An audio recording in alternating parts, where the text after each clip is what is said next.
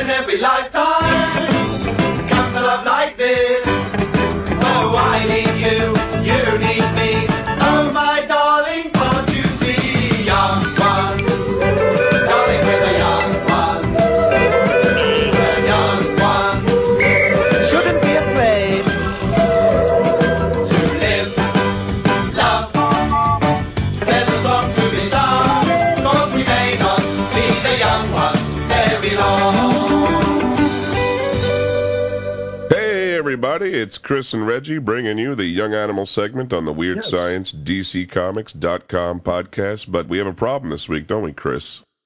Yeah, they didn't ship any young animal books. Yeah, no young animal this week for us. So we decided we want to do something a little bit different, and this actually was Chris's brainchild. We're going to see how it goes, but if we enjoy it and if you guys enjoy it, then we'll bring you more of these on weeks that Young Animal it doesn't put in any books.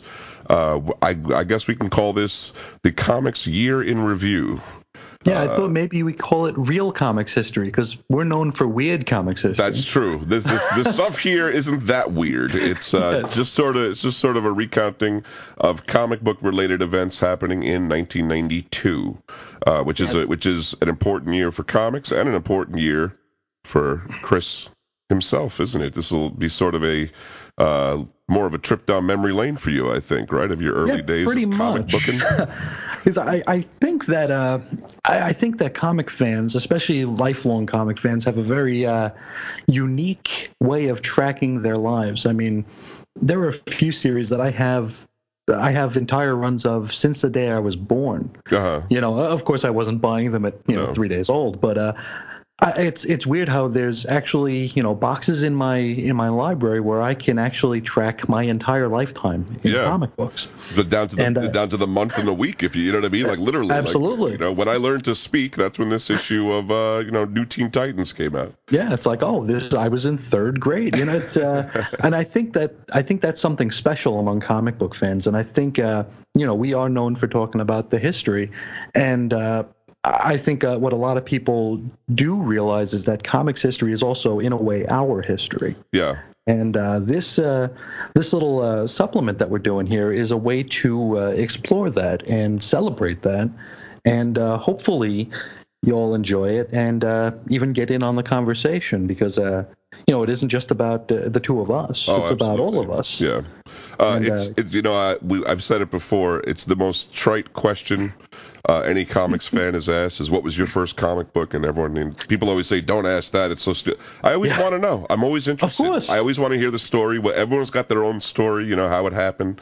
So this is sort of, a reflection on that, or, just picking a year out of a hat and see what we come up with. So, but first we are actually going to walk away from the comics for a second and talk and situate the listener in what was happening in the year outside of comics. Yes, we're gonna get into the gestalt of it here, and we're gonna talk about some real history. It won't go too long, don't worry. On the 1st of January, 1992, Atari finally ceased publication on the 2600 after 15 years. Amazing! I know. I couldn't believe it was that late. Yeah, because I remember they used to have commercials for it where they were touting that it was only $50. Yeah, well, that's how it got the fun is back, and it's like, wow, $50 for that. Jeez. On the 1st of February, we have George H.W. Bush. He met with Russian Prime Minister Boris Yeltsin at Camp David to officially declare the Cold War over. Ice-T's rock band Body Count releases their self-titled album on March 28th, which led to a bit of a kerfuffle. That's right. That was over the Cop Killer song controversy, and that kind of led to a widespread examination of rap records, even though this was a rock album. But that's for another podcast to talk about. I think we talked about that a little bit during the Comics Code with old Tipper Gore. I believe we did, yeah, because that was other examples of people that had, gone to censor things, Yes. and were kind of misguided in our opinion. But anyway, you have to go back, listen to that. Or Sure. those episodes. Also in 92, Midway released the Mortal Kombat arcade cabinet that October. 1 week later, Sega released Night Trap for the Sega CD. A day of reckoning is on the horizon for video games. They're going to be making some changes very soon, and you're not going to see as many arcades in the near future. In November, Bill Clinton is elected the 42nd President of the United States, which was the second most important cultural event to happen that November if you're a comic book fan, as you'll find out when we talk about it. And for those feeling young today, on June 10th, actress and model Kate Upton was born. So how do you like that? A walking, breathing, articulated adult human was born when you were, cognizant of old enough to old enough to reminisce. Yeah. The Washington Redskins win the Super Bowl, beating the Buffalo Bills. Sorry, Brendan. Yes. The big movies this year, we got Lethal Weapon 3, Home Alone 2, and Wayne's World. So we can party on. Yep. The median household income, $30,636. Gas, $1.13 a gallon. Wow. And if you wanted to send a first-class letter, a U.S. postage stamp would only cost you 29 cents.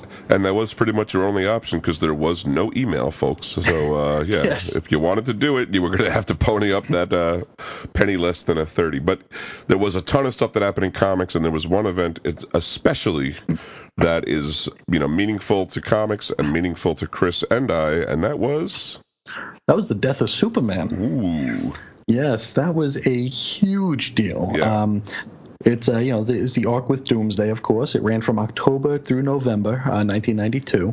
The month before that, the last page of each comic was dedicated to a fist, a very, very, very valuable fist in the back issue bin. This is Doomsday trying to break out of his whatever he was imprisoned in at the time. And each time he would get a little bit further through that wall, and we'd have the Doomsday is coming caption. And it also might be worth saying, too, at this time that Superman comics did come out weekly, right? It was Superman Action, Man of Steel. Yeah, it was the first week was Man of Steel. It was Man of Steel, then it was Superman, then it was Adventures of Superman, then it was Action Comics. Right. Okay. So yeah. So you did have one every week. So they were able to ramp up to this pretty quickly. This wasn't like teased out over issue after issue after issue. It kind of happened pretty rapidly. But also a lot of it had been leaked to the public before it even. I mean, the way I first heard about it was through the newspaper. I think I'm pretty sure. And you remember it was Newsday, right? It was New York Newsday because I just happened to be a paper boy for New York Newsday, and I delivered the paper that said on the under the fold on the bottom of the front page it said Great Caesar's ghost, they killed Superman. And there was an image of Superman fighting the critter that we would know later as Doomsday. Yeah. And so I was like the world's worst Paul Revere that day. Superman's dead. Superman. I was yelling Doomsday is coming up and down my Long Island neighborhoods. And that's why you had to move hastily to Yeah, they told me don't come back. They were like, don't raise the Doomsday alarm, kid. This is we still got bunkers in our backyards. Yeah, they were digging holes in the backyard. I must remember that too, but it was also picked up by news. I mean, after a while, it was on the evening news. And this transcended comics because it was weird because I'd all my relatives knew that I was the comic guy or comic kid or whatever. So I'd have aunts and uncles hey, who's Doomsday? Oh yeah. And it's weird because it's they never cared about any of this stuff. But when Connie Chung says it on the evening news, it's it's something. And of course, the Superman recognition is pretty much 100%, I would say, or near that in the world. I mean, it's sort of funny because it reminds me, not to jump too much into the present, but I guess it's going to happen. But today people are always mad about any change to any hero, and especially Superman. And this sort of had that effect too, where people who probably hadn't touched a comic in decades, or many years, they didn't know what. Personally offended. They were upset. Yeah, they were just like, no, don't do that to Superman. It's what do you want them to return him to his original state so you can stop reading him again? You know what I mean? I want him to quietly be stuck in that, forever looking like the way Wayne Boring drew him, and that's it. I don't want anything new. But it eventually did happen that Doomsday arrived with Superman Man of Steel number 18. That was cover date December 92. came out in October, right? I'd have to assume. Yeah. And Yeah. Doomsday is here. Also, that October, and I'll be honest. I mean, I remember the issue starting here. I really don't remember the issues preceding. I remember like that last panel, Doomsday is coming. I don't really remember what happened in those issues. It was kind of a down month because they had just finished up Panic in the Sky a little bit before that, and it was the months the 2 or 3 months leading between the two were just kind of stories. I guess they knew they had special. They had to tread water a little while, because they had to prepare for this big 2-month event or so. I guess it came out to a couple of months too when we all told when we went into the next year, even with Superman's resurrection or whatever. But I do remember the Doomsday books, and but one thing I really remember coming out that time was Sword of Azrael #1. Which was a prelude to Nightfall, which was sort of, in my mind, I can never extricate these two events from each other. They seem so similar to me in so many ways. Batman doesn't die, but they introduce a brand new villain who's like a hulking, berserker behemoth to break his back, and then a replacement Batman, or even Batmen show up in a way after that. So it's almost it's similar. I can never they're always linked right in my head. They're intrinsically they're very, very close. Especially they happen so close together, and then there were so many similarities, so many parallels throughout the two stories. And it's funny, at the time I remember thinking both about Doomsday and Bane. I was like, well, they're bringing them in and we'll never see them again. They were just one-offs. I was very wrong about that on both accounts, folks. We have seen a fucking plenty of Doomsday and Bane.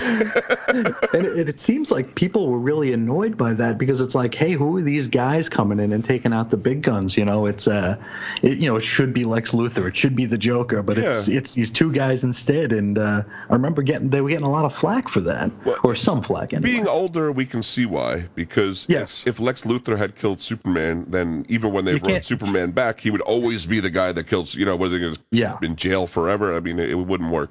But at the time, I definitely felt almost like Lex Luthor deserved this, or Brainiac. What I mean? Like they've put in a lot of work over a long time. It's over 50 years trying to kill this guy, and then this Johnny Come Lately shows up and just smashes him into the ground. So, but eventually Superman did die after Doomsday kind of. He leaps over to Metropolis. He tackles with a bunch of people. I can't remember everybody that he tackled on the way there. I think it was the Justice League International, or the Justice League America. It had like Bloodwind and Blue Beetle, Icefire. This is where I was introduced to the whole concept of the Justice League. Interesting. So really, that was the first time you saw it, and the first guys you see are Bloodwind and Blue Beetle of all weird people. And Maxima. Oh, jeez. Because Man of Steel 18 was my first Superman comic book. Now, I gotta ask, what made you? Was it the hype? It was. I'm guessing it was at least partway the speculator eye. But I also cared. I wanted to know how this was going to go down because Superman was one of the guys that I avoided DC Comics when I was a kid because I hated the villains. The villains were just so boring, and Superman was just so boring because I never actually sat down and read it. Yeah, it was just what are you going to do? How you can't hurt the guy, so why am I going to care? When I can hop over to Marvel and see Spider-Man fighting Dr. Octopus and the X-Men fighting Magneto, and the costumes shredded every time, you know what I mean? Yeah, blood spewing everywhere. Yeah. Yeah. So why am I going to read Superman fighting a lizard man? What do I care about that? Or a living plant? It's just I just didn't have any kind of interest in it. So Man of Steel was my first. I don't know it was my first DC comic, but it was definitely my first Superman comic. I never was a big Superman fan. I read it kind of on and off, but I had sort of drifted away. That the Panic in the Sky is something I read later on, more recently in my life, although probably 10 or more years ago now. I can't really remember, but I followed Byrne's Man of Steel till about 8, something like that. How long was he on that? Till 6?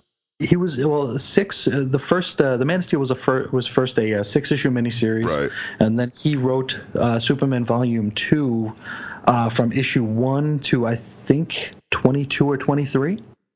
So I bet, to be honest, what I really read was Byrne's mini Mhm. and then probably maybe a The couple first issues handful. after that. Yeah. Yeah, like I was interested in the mini because this was the reinvention of Superman, Sure. and I didn't hate the guy. To be honest, I always will have an affinity for like the Golden Age Superman and its unbelievable ridiculousness. I just love comics from that era in general because they just kind of go off the wall. But Certainly. for me, it was definitely the news hype. Oh yeah. And I just want to say before we go to the actual issue, like this is something you don't see that anymore. And maybe it's because nothing in comics warrants that kind of thing. But like, Marvel or DC, they'll get copy in Entertainment Weekly or USA Today, and Marvel can, use connections to talk shows or whatever. But you really don't see, like, it's not a news item. You know what I mean? No. Like, it's not part of the nightly news, and partly because nightly news doesn't really exist the way it used to either. Nope. It's all editorializing So now. it's the whole game has changed. But I mean, this really was like you'd think. I guess the Cold War ended. They were like, oh, we got to report on something. Yeah, that's what Mark Waid said, because he was saying that the reason this got so big is because they dropped the news on a day that absolutely nothing else happened. Wow, maybe. I So, mean, that's true. I mean, the Gulf War would have been over, all that stuff. So Yeah. Anyway, he did eventually die in front of our very eyes, ladies and gentlemen. Yes. That was cover dated January 93, but it came out in November of 92. That was Superman number 75. And I believe Chris is hanging on to 20 or 30 of them. You're hoping to retire on that still, right? Well, yes and no. You're hanging on to them, but you're not thinking you're going to retire on them. This is a book that I think it's just it's wired in me now that I cannot let an issue of Superman 75 sit in the 25-cent bin. Right. I can't let it do that because it's better than that. That would be out of the bag, right? That for 75 cents. I've gotten a few black bagged ones. Really? For 75 cents? I mean, I wouldn't think there'd be much more, but I don't know, maybe $1.50, $2, I don't know. Yeah, they're not worth the bag they're put in. Literally. But it's I got a few friends that came up same age as me, same age range as me, and they're the same way. It's like if I ever see it, just on like a 50 cents or whatever, it's like I can't have this book stand next to an issue of Brigade. I do hear you on that. I'm like that with some comics. I used to be like that more with records, because I was definitely a bigger vinyl collector. But certain comics, if I see like Ambush Bug, Stocking Stuffer. Yeah. Certain Doom Patrol comics, even, especially if they're real cheap. I can't let them sit there. But I know you do have a bunch of must buys. Yeah. So there are a few that I will always rescue. So this the Superman 75 came out in a poly bag, a plastic bag that was black with a dripping, bloody the bleeding Superman S logo. That's right, a big red S on it. Inside included an armband, so you could wear it to your junior high school, and everyone could make fun of you, as they did to me, because Superman had died. And a Daily Planet obituary, a unique trading card, stamps, and a poster. Now the original thing cost $250, and it was the number one selling comic in 1992. And then when I was looking at the Comic-Con numbers, this was at number one. The next DC, which I can't remember what it was a Green Lantern book, was 22.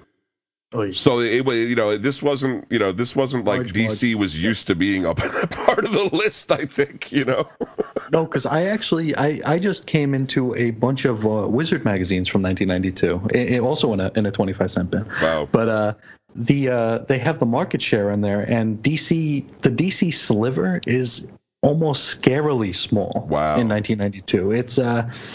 It's obviously smaller than Image at that point too, because Image was the thing. Image was dominating. That's what I saw between 2 to 21 or whatever it was on the Comic-Con list.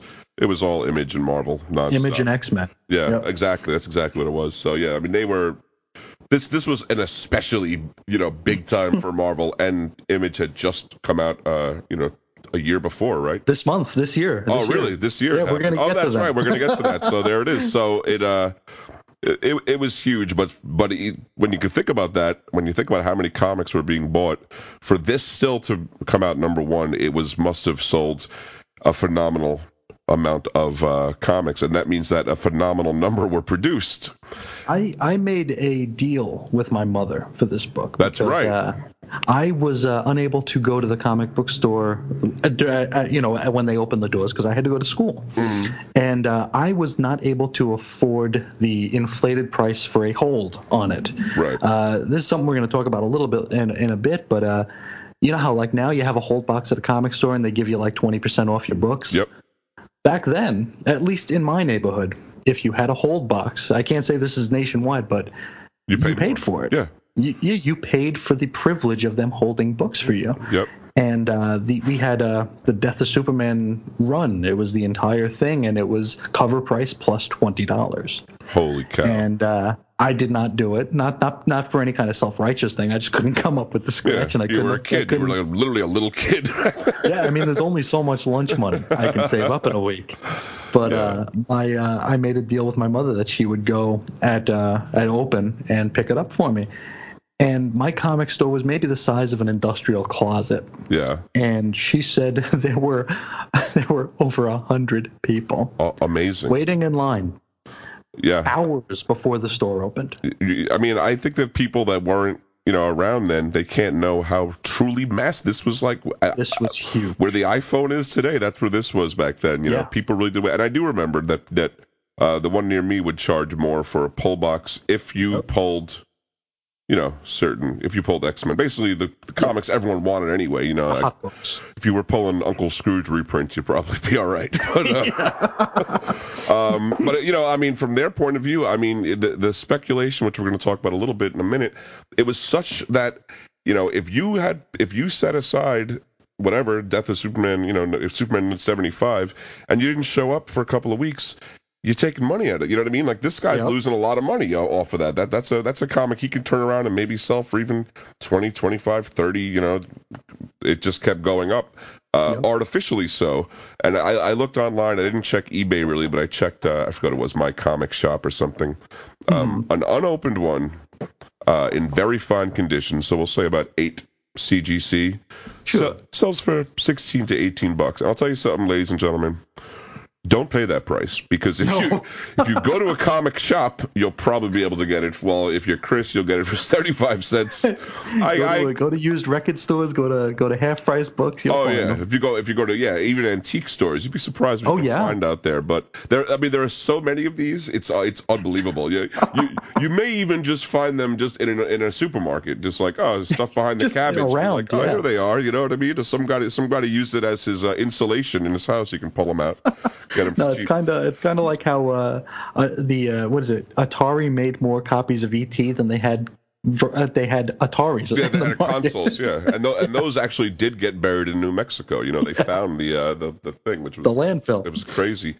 Now here's something I didn't know at the time, that there were 93 platinum bagged editions with a extra foil cover and a silver S logo. Maybe I knew it at the time and I forgot, but those go for.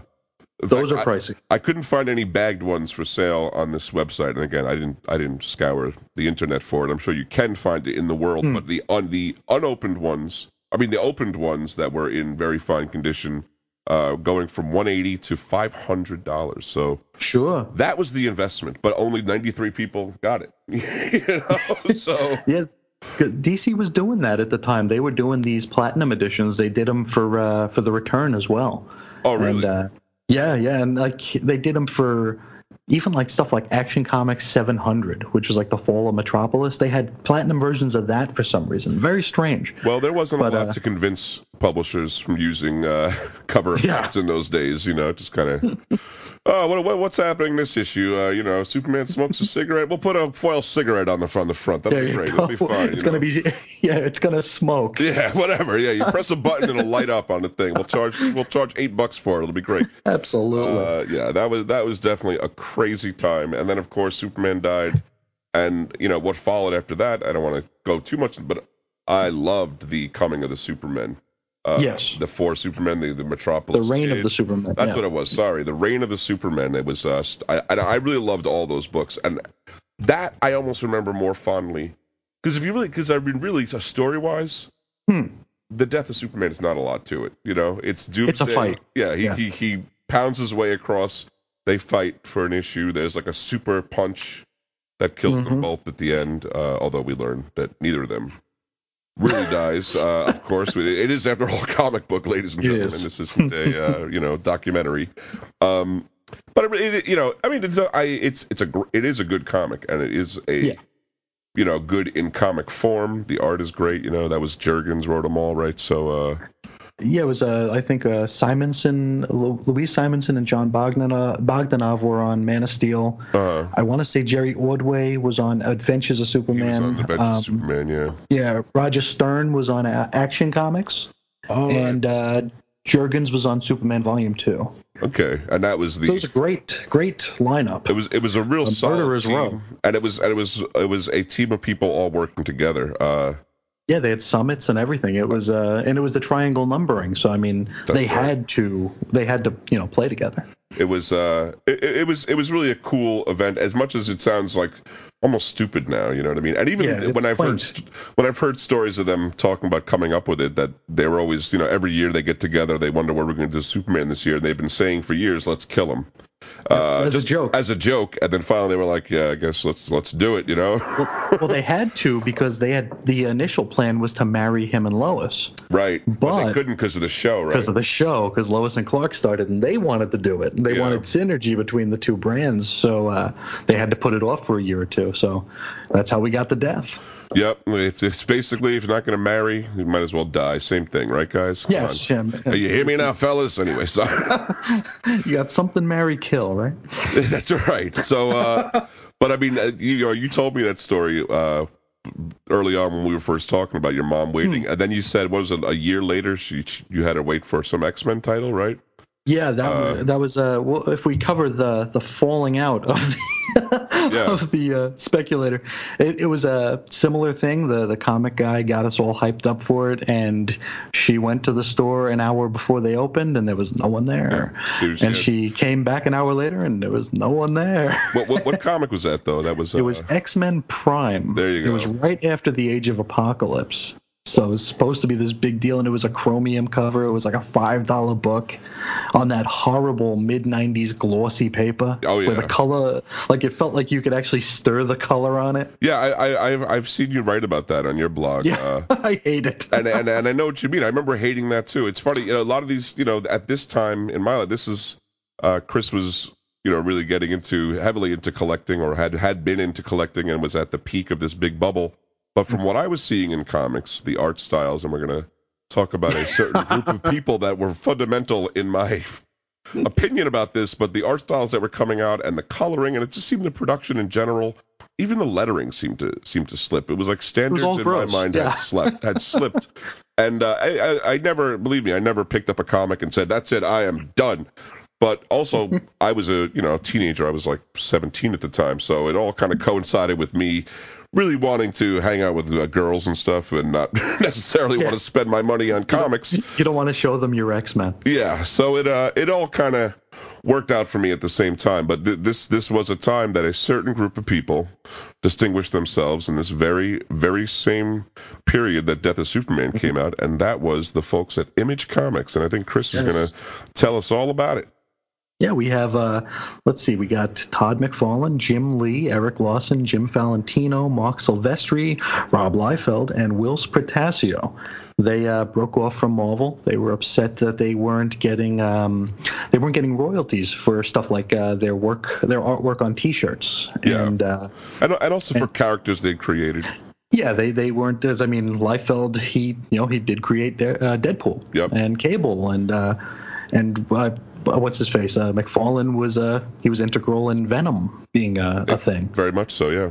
So it's you can see the point they have, and this is kind of why it kind of sucks to be a big two comic fan now, because nobody's making new characters. No, it's all derivatives now. It's exactly, and it's precisely for this reason, that no one wants to put themselves on the line and make Warner Brothers and Disney a ton of money, you know what I mean, that they're not going to see any of. Although they do work out weird deals nowadays sometimes for if they use storylines. I wonder what goes on behind the scenes, but Oh, I'm sure it's crazy, but I'm reminded of a tweet by my good friend Dan Jurgens, who said, if you tell me you created the 8th version of Robin, I will tell you you ain't created shit.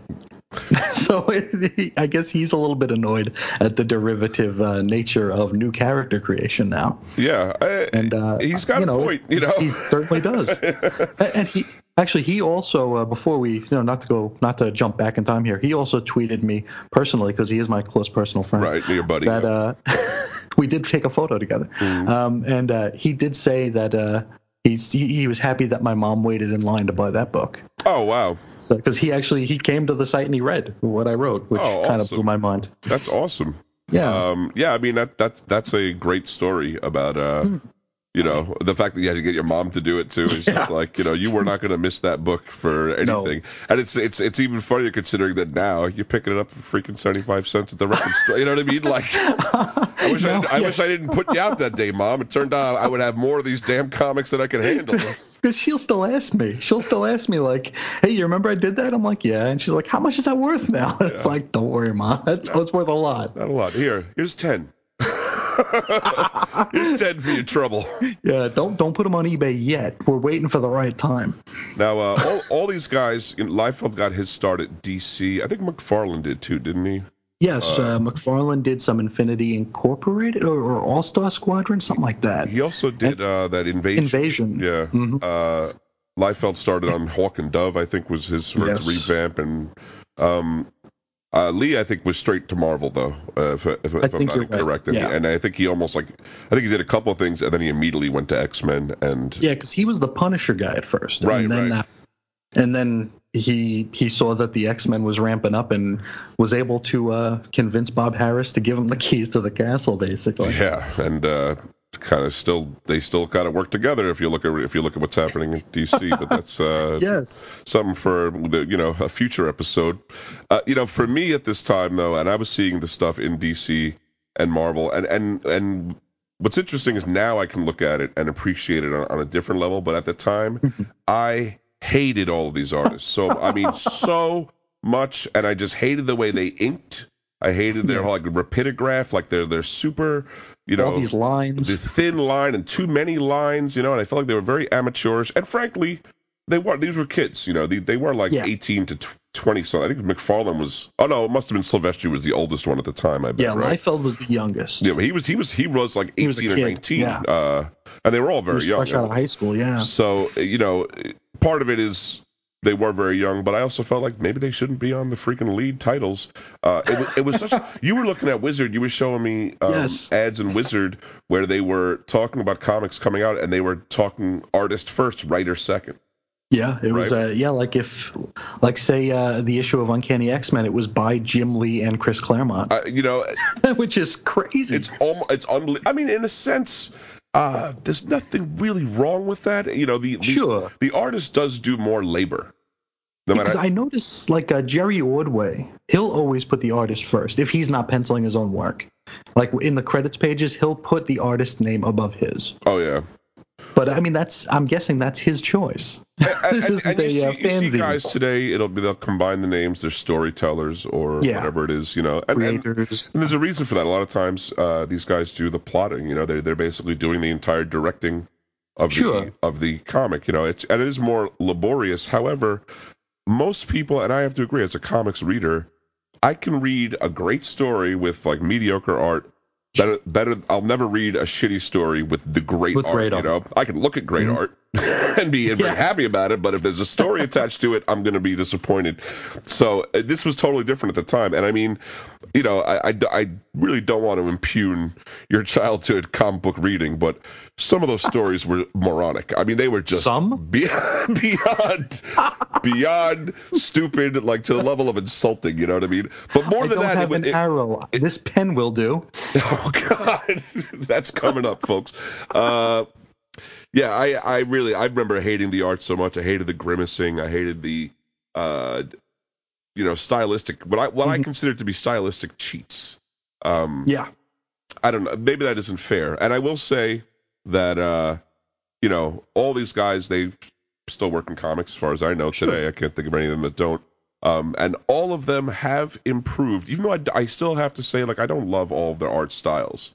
And you and I have talked about this before, Yes. but you know, I would never say Jim Lee can't draw. He can draw. No. He knows anatomy. He knows, you know, movement. He does all the things you should do as a practiced artist. It's just not to my liking.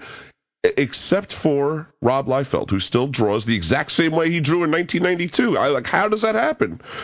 He's gotten no better. It's almost willfully so. Like he had to try not to improve.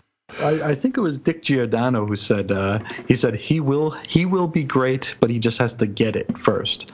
And he hit it big before he got it. Yeah. So he never had to get it. Well, now you'll know more about this than me, but my impression is that once he hit it big, he stopped really drawing. He kind of built a stable of guys to draw in his style, right? It seemed so, yeah. Because even when he got big before Image at Marvel, the Marvel editorial was having seasoned comic artists ape his style. Oh God! Like, you know, Herb Trimpe and the Buscema's.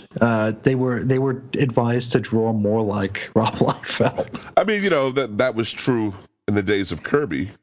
Yeah. But Kirby was reinventing a comics language, for God's sake. You know what I mean? I was going to say. He wasn't Kirby putting, was he wasn't writing the putting 80 Bible. teeth in someone's head, you know? Good God.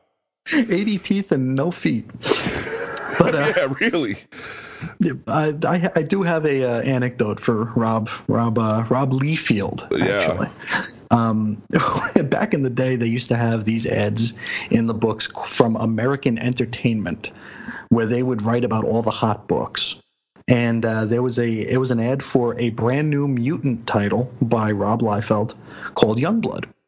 And I was big into the X-Men, and me and my buddies were like, "Holy cow! There's going to be a new mutant book." Yeah. And, it's like he just started X-Force. What's this going to be?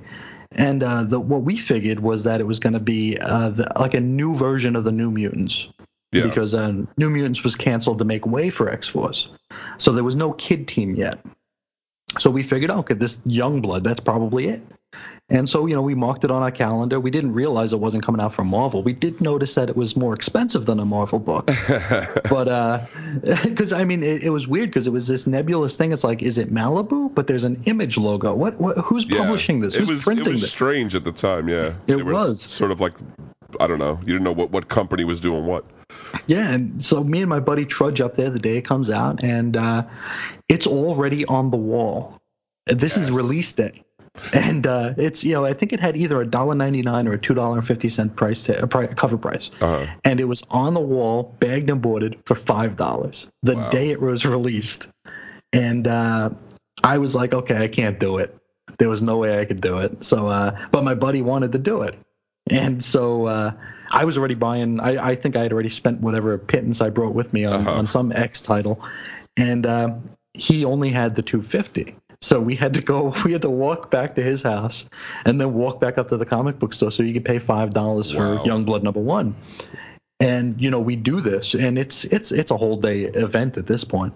Yeah, well, you said it was even a couple of miles, right, or a mile. Yeah, it was like that. It was like a 2 or 3 mile walk. Wow. It's like Stand By Me or something. Yeah, no, we did. We actually did walk the train tracks the whole way. So you want to see a dead comic, So we get there, and he points to the wall. He's like, "Yeah, I want that one." And this numbskull behind the counter pulls out a box full of them, and they're all unbagged, unboarded. Wow. And he flops it on the counter, and he's like, "All right, $5." And my buddy's like, "I want the one with the bag and board." And he's like, "No, that's just for show." Are you fucking kidding? This is this is people want to wonder what happened to that speculator's bubble. Well, you're hearing some stories what happened to it. You know what I mean? Like, wow. And I'll never forget the guy behind the counter because we're like, "Why is it so expensive?" And he's like, "It's Rob Liefeld, man. It's Rob Liefeld. Liefeld, man." What other retail industry can do that? I don't think there's one. Maybe the jewelry industry. You know what I mean? Something Perhaps. like that. But nowhere else. The same guy didn't price up the death of Superman. So wow. It's like, but for Rob Liefeld, man, man, whatever he touches. turns to something. This is this is all part of that crazy time, right? That speculation, speculator frenzy. This is such a berserk time. I remember in my life, and again, like I said, right around this time, I was sort of walking away from comics, taking a break from them for the most part, although I did stick in with Batman because that's the kind of guy I am. And I actually did read like Vertigo stuff at the time, but I walked away from superheroes. But I remember I'd go to friends' houses that had never talked about comics, never had mentioned a comic in their lives, and they've got a short box of, whatever, X-Men and Image comics. I was like, What is this? And it was The Investment. It was really what kicked it off was an article in, I think, the Wall Street Journal. I think it's 89, I believe it came out. We didn't do the kind of research we usually do for this. We're just kind of off the cuff. But I believe it was 89, 90, and it said that comics and trading cards were a good investment. And then suddenly a bunch of people who never read a freaking comic or hadn't read a comic in many, many years, they showed up at the stores, and this is what drove all that stuff up. And this is really, I mean, I'm surprised, Chris, that you kind of came up in this era. I'm surprised you didn't run screaming and say, I'm never looking at a damn comic again. You know what I mean? Because they basically, all the comics companies just proved what major ripoff artists they can be. Maybe it was just absolutely that was like an early education in how the world works, and you were like, all right, I see how it is now.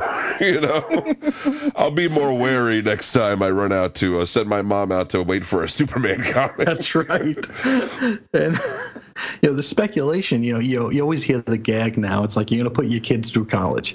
It's like, oh, this issue of Spawn's going to put my kid through college. Yeah. And I only really bit the speculator bubble 3 times, and it was all this year. That was with Spawn #1, Justice Society of America #1, and RoboCop versus Terminator #1. Yeah. Now, let's just so Spawn #1, I can see why, right? Image title, Todd McFarlane. Scared into getting. How's that? We got to the store. We didn't even know this book was coming out. This was different from Youngblood. Youngblood somehow we knew, but Spawn just showed up. And I think we kind of actively talked ourselves into not caring about Todd McFarlane because all of his issues of Spider-Man were just so damn expensive. So I think we kind of talked ourselves into thinking, nah, we don't need to read that. But we get to the store, and like I said, it's the size of a utility closet. And there's a dude, and I was going to call him an older dude, but he's probably not too much older than I am right now. But he's standing there. He's got his suit on, and he's trying to convince the guy behind the counter, the same guy, the Rob Liefeld guy, to sell him every single copy of Spawn #1. Wow. And I mean, like, you look at comic stores now, and like if it's not like a variant cover book, they only buy a couple for the shelf. Usually, yeah. He had 250 copies of Spawn #1. Wow. And this fool wanted all 250 of them. And we thought for a minute he was going to get it, so we each grabbed a copy. Because it's my last chance. Yeah, because, I mean, I had my lunch money for the past couple of days saved up. I could put the 250 down on this or whatever it was. But, he wanted all 250 of them. And ultimately he wound up getting, I think, 25. But which are worth not a whole lot now. Not a whole lot, no. But that was a big deal, though, Spawn, and also was a visually arresting book. It was very nice. It was something very different. I remember seeing early Spawn, and something that really struck me was the lettering was so not great, really. Tom Wojciechowski. Oh, is that who did it? But he was using so many crazy fonts. It was almost like he went a little overboard as far as, but. It was new toys. The fact that they were doing it, though, I was like, wow, they are really, and it kind of reminded me a little bit of Mad Magazine, even in that way. Plus, Spawn had a little bit of a sense of humor about it. That was always a comic even though I poo-pooed the whole era a minute ago. Probably the best of the launch. I would say that to me was the best. But even then, I maybe saw 4 issues. I didn't buy any of them. That was a friend of mine was still in the mix buying these Image comics is how I really got to see any of them now. What about the old JSA? What looped you in on that one? It was a #1. It had to be done, right? It had to be done, yes. And Superman was on the cover, or he was in it. And this was I want to say it was like right around the time that we found out about the death So Superman stuff was going bonkers. Yeah. And I mean, we're going to talk about Wizard a little bit. We don't want to go too long here, but Wizard pretty much dictated what was going to be valuable and what wasn't going to be valuable. Yeah. And Almost so arbitrarily so, some would say. yes. I happen to have a few of these. But we were getting these weird Superman appearances just going up in value ridiculously. So, and it's like weird because I never really had an eye towards selling them. So it wasn't going to be like, I'm going to buy this and I'm going to cash in. It was just going to be like, I'm going to buy this and I'm going to own something that's valuable. But that was Justice Society of America. And RoboCop versus Terminator was one of those that, it was like a hot book. It was a Wizard book. It was, buy this book because it's going to be huge. Well, T2 had come out in 91, right? Yeah. So Terminator was huge. RoboCop, I don't think was that huge, though, Chris. I don't think so. And it was to the point, like, I almost felt dirty buying it because I bought it. And I this was a Dark Horse comic, and I owned 0 Dark Horse comics. Yeah. And I had my one long box, and I'm like, where am I going to put this? It's like, where do I file this piece of garbage? Now I got to start a whole, I gotta new box. I got to get a tab. Yeah, it's like I felt dirty having it with the books I actually cared about. And that's kind of what broke me of the speculator thing, because I'm like, I don't need this book. It's gross that it's in my collection for such a wrong reason. I mean, you're a true comics fan. You read comics, you enjoy the stories, and that's the big difference is having a valuable comic. Yeah, that's worth something to me and to anybody, obviously, who likes money. But to me, the comics that are important to me, they're not worth anything. Yeah, they're not a commodity. Chris and I, Chris has a huge collection of single issues. I have a much smaller one, but the ones that I have that I've kept through time, they're special to me, and they're not worth anything. I think you could, some of them you could buy for, pennies out there, but I like to look at them. I like to read them again. And this was a time when there were people, my brother, when we were younger, we both read comics through the 80s and then sort of in and out, whatever. But when the speculating happened, my brother would buy these comics and put them right into a sleeve and a board. He never opened, you know what I mean? He did not read a comic from probably 89 to 92 or 3. But he bought all of them. I bought almost all of them. He didn't.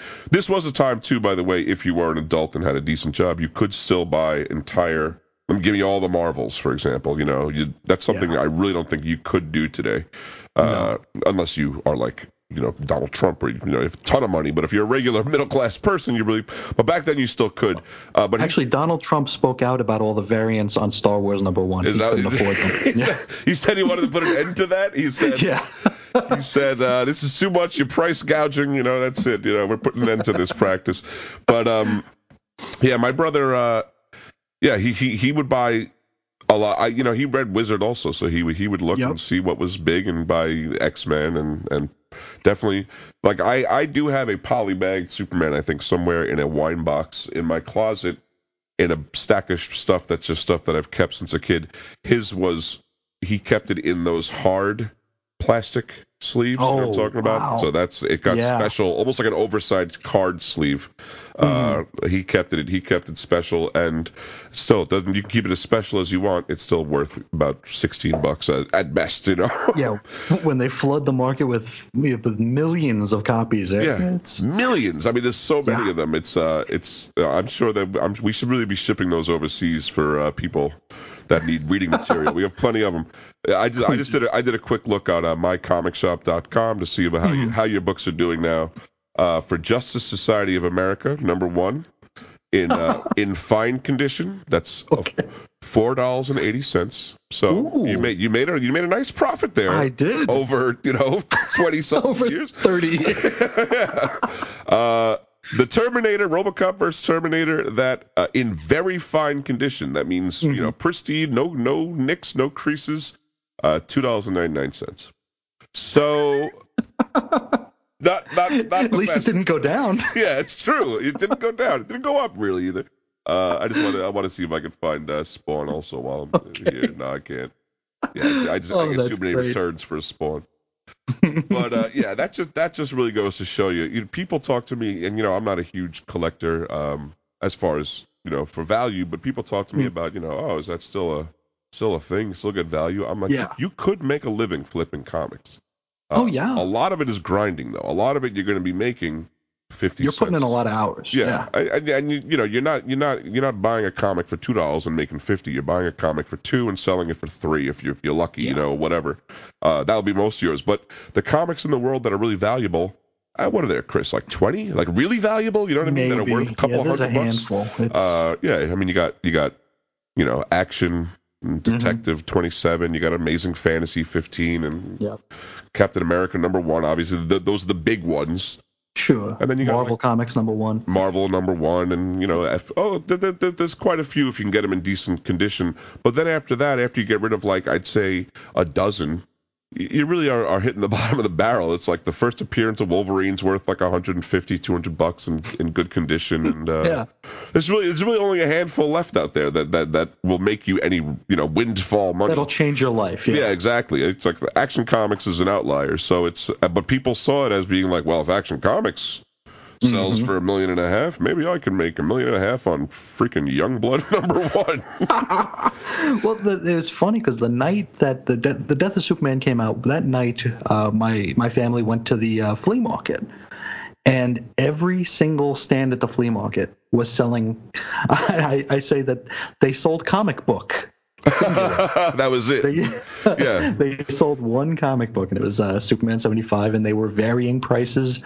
I think the lowest price that I saw it that night was like $16. Wow. And they were into the triple digits. That's unbelievable. And this is all at a flea market. Those people, they didn't buy it at markdown. That they didn't have a license to buy wholesale from any of the distributors. So they went to the store, they paid whatever markup the store had, and then they remarked it up. You see the problem here, economics students? Why this couldn't be sustained indefinitely? But bigger than cards, comics in my mind were the trading cards at the time. Even though I probably knew less, I know less about them intimately, but I remember seeing them everywhere of every type. I mean, pharmacies just had entire sections that used to be dedicated to medicine. Are now dedicated to trading cards. Who needs it? It was something obviously that started with the sports cards, but by '92 there was a card for almost everything in the universe. There was so many of them. You collected some of them, right? You got some of the comics books cards. I went in with Marvel Universe Series #3. And that was my gateway into the non-sports trading card world. And but did you do sports huge. Before that, or? My father did, and I still have them, but I mean they really didn't capture me. Right, I hear you. I think, and it was a lot of it was due to the collector mindset. I think I have a little bit of an obsessive streak in me, maybe. And these damn things come with a checklist. Oh yeah, there you go. So it's if you gotta have them all. A handy dandy way to raise your OCD, right? There you go. Why not? And they had the chase cards, and you know a thing or two about the chase cards. Yeah, well, this was the craze was set off in 1990 by Upper Deck. There were people that had done chase cards previous to this. Actually, going back into it, I found out that in the 60s, I believe it was Topps were the only card company that were licensed to sell gum in their cards. Okay. And that was the incentive. In fact, going back a lot further, going into the 50s, they bought bubblegum cards. Yeah, people bought them for the gum. They were buying the gum. They paid a nickel for gum, and they were like, I get a free card out of it. Let me put it in my bicycle spokes. But by the 60s, there were people already starting to collect them. And, sports fans always have been fans of collecting these things for obvious reasons. But Topps, I believe it was Topps. I could be wrong about that. But one company was allowed to do gum. So the other two at the time that did any kind of sports cards, they had to have an incentive to get people to buy them over the gum ones. And they would do chase cards, which were limited edition cards that would be only in certain packs. Or one of them actually even did in the pack was a gift. From what it sounded like, you could get a little Cupid doll or something, which sounds strange to me because you'd kind of see it the minute you grab the pack, right? Wouldn't it have a bump in it? But I don't know how that worked. Maybe it was a lot smaller than I think. But what really set it off was Upper Deck had a Find the Reggie promotion, and it was Where'd you go? That's right. Yeah, that was former New York Yankee Reggie Jackson signed 2,500 special Heroes cards, signed by hand. This wasn't printed, and these were inserted into random packs. And yes, I did mention it because I am Reggie. But I mean, you got to think about this though. You know, like you could spend a quarter. I bet still was. Maybe it was 50 cents. I don't know, but Sure. on a pack of Upper Deck cards and find something worth quite a bit of freaking money. You know what I mean? A couple $100 even. Absolutely. So people, this is like the golden ticket. And then, like everything we're talking about, the market was so saturated with them. You know, you know, when you're inserting 2 million chase cards into a series, they're not rare anymore, folks. They are. No. There's plenty of them. And they did this for Marvel also.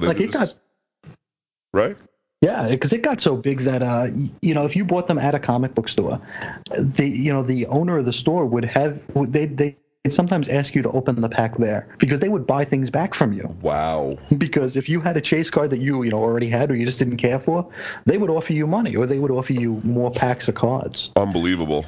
It was nuts, and it was weird because we had some stores that would leave the boxes out for you, and then there were other ones that would have them behind the counter, and when you asked for one, they would give you one because people had a system where you knew which pack in every box had the special card, even though there was no scientific empirical standing in this. It's like okay, well I know it's on the top right it's the fourth one down. It's like it was like a schoolyard thing. Everybody had their system to where that's where I got the Venom hologram.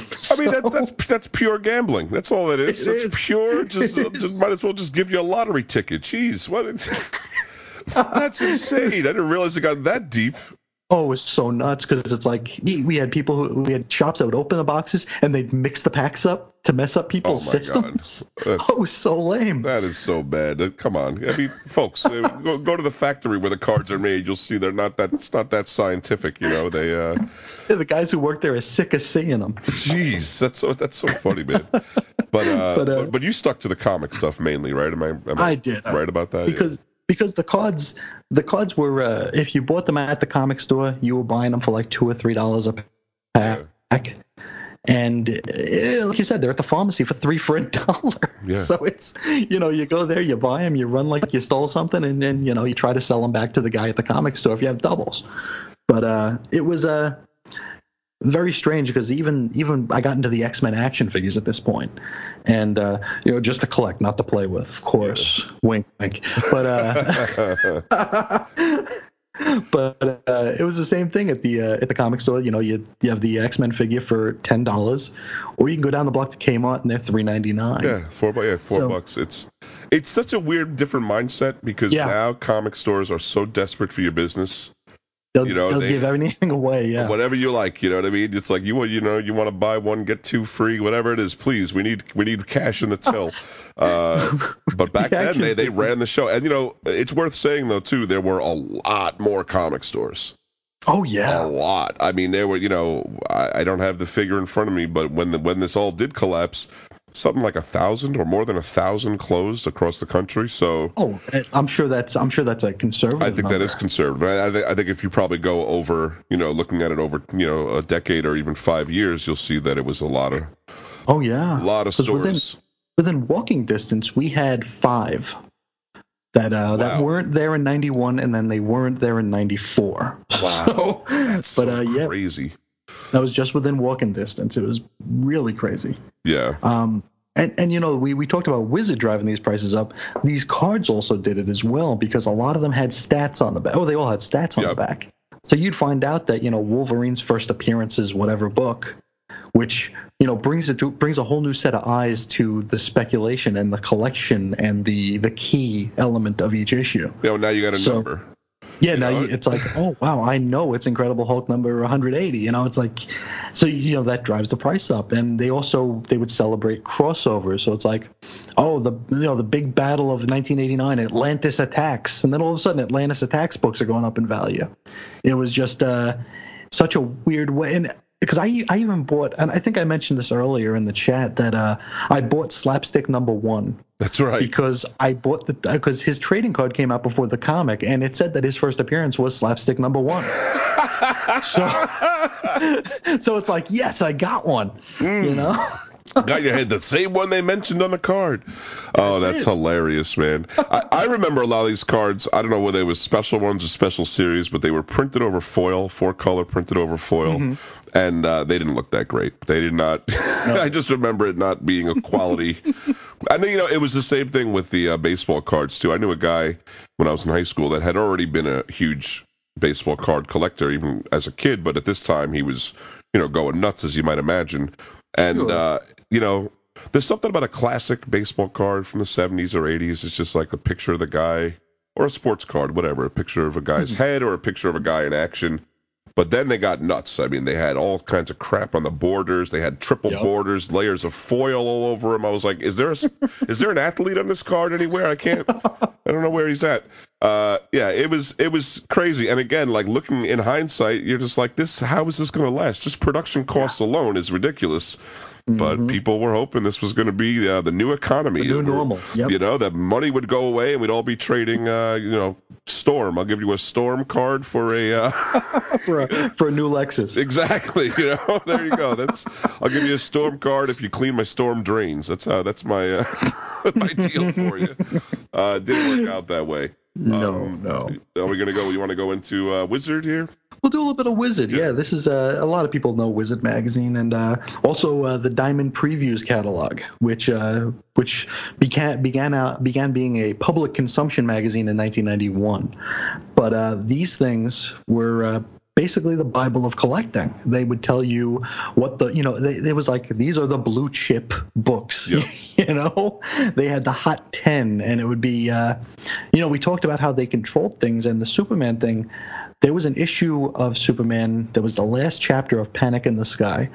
Nothing happened that would affect anything else in this story, but somehow Wizard got it in their head that was the first appearance of Doomsday. Huh. So you could not find this book because Wizard said this is the first appearance of Doomsday. Wow. Yeah, even DC came out and said, no, it's not. Yeah. You would have thought that comics fans would eventually be like, I looked at it. But, it says so much because there were so many people that didn't read it. Didn't crack the cover. They never knew. You know what I mean? You could have said anything was in there. They never knew. That's so amazing. Yeah, and I mean, these magazines were becoming collector's items. Bags and boards, long boxes, wider long boxes for Wizard and Previews were showing up at the shops. I even sent you a picture of a Wizard price guide with previews. Yeah. In the price guide. I mean, they were price guiding their own magazines. Well, there was an ad that was like, and one of the things was, is it collectible? And it's like, yes, you betcha, sweetie, everything is collectible, buddy. Don't throw anything away. And I can't lie, I've got about 150 Previews magazines coming back from 1991 up in my room. Well, I mean, that's a fascinating historical record. Yes. But it's not worth crap. I mean, you know what I mean? No. Even a Life magazine from 1950 isn't worth that much. You know what I mean? Like, the inflation is ridiculous. These are comic books, for God's sake. There really is. I think what they found, and what I hope that companies are now, is there really is a limited audience when you really get down to it. There's only you're going to max out eventually on how much you can squeeze from these people, but they didn't look at it that way, and I guess they had bolstered the audience with what John Byrne would call citizens, right? The regular, the mere humans that don't read comics for a living or whatever. So I think that's a good overview, I think, of a lot of 1992. We got a couple of honorable mentions we want to go through real quick of other important things to both of us. One of them is the Marvel's 2099 line, which I remember really well. I was actually really into this line when it first came out, which was strange because if you think about it, it's sort of like the ultimate 90s extreme revamp, but I love the idea of a future heroes, you know what I mean? And, sure. and I love the idea of a whole new world of things that would not, I could kind of step into a new universe and not have to be, and it wasn't going to be the, what was that shooter thing? The new universe. The new universe, yeah. It wasn't that. It was, to me, it was cooler. Although I didn't hang in on it that long, so I obviously didn't love it so much, but I definitely Nobody had all did. For Spider-Man, Ravage, Doom, and Punisher. I definitely hung in on Spider-Man probably for 3 to 4 issues, but I had all the first ones on this. I really liked it a lot. Yeah. And it's back was now, also- isn't it, sort of? Spider-Man 2099 is back. Yeah, I haven't followed it in a while, but I know that it at least a few months ago it was still coming out. Yeah. Who knows? Marvel, it might be a new number one. Who knows? You're right. This was 1992 was also the 30th anniversary of Spider-Man, which would see the return of his parents, which would ultimately be revealed as robots. Spoilers. We also got the first appearance of another hot 90s character, Carnage. Oh, yeah. And perhaps 2 of the worst holograms to be featured on a comic book cover. Oh, my God. These, what issues were these? You know offhand? I don't know the actual numbers, but I know there were 4 Spider-Man books, and each of them got these. It was like a different color web, and then in the middle it would be like a hologram. Yeah. Oh, God. You had to hold them up to you couldn't hold them up to the sun and see them. You know. Let me just say a quick thing about holograms, okay, and holograms on comics at that era. What they were using was really a technology that had come out like 15 years before that. You know what I mean? Like those kind of holograms that you can see on a sticker or on, a reflective surface, that was something that was a real hot topic in 78, 77. By this time, it was, you could see how flawed it was and how Spider-Man kind of looked like a collection of grapes, more than it actually looked like Spider-Man, there were a lot of holograms at this time, and I remember not liking any of them. But for some reason, these Spider-Man holograms, they always stick out to me like, no, these were just ugly. They were bad. And of course now when they look like nothing. A lot of them they just faded away. Yeah, the battery wore out. Something. They just turn into like a piece of gray film on your comic. Pretty much. One of the honorable mentions that's important to me is my first X-Men crossover, which was the Executioner's song. This is where they said that Strife was the child that Cyclops sent to the future. This is before they changed it to be Cable instead, because I don't think anybody was too keen on a bad guy being the son of Cyclops. Yeah. This also was the introduction of the Legacy virus, which stuck around with the X-Men titles for the entire 90s. This was like a kind of like an analog to AIDS, but it only affected mutants. Oh, all right. Yeah, it eventually branched out into humanity, but which just fomented the anti-mutant hysteria a bit more. It was a great idea. It really it would fall back on the back burner a little too often to actually be important. Did anybody catch the Legacy virus that was notable and quotable? Magic. Ilyana Rasputin, she died from it. She was the first fatality, which was only a couple issues after the Executioner song. So we all thought like, oh crap, this is serious. They're gonna start killing people, and then it's like, hey, we have this clone of Psylocke. Yeah, we'll give it to her. It's like it got really, really bad, and ultimately it was one of those things that Grant Morrison wanted out of the way. He came on to X-Men, so like an issue or two before he showed up, Scott Lobdell came back and took care of the Legacy virus. Just cured it up real quick. He was like, it's fine. There we go, it's done.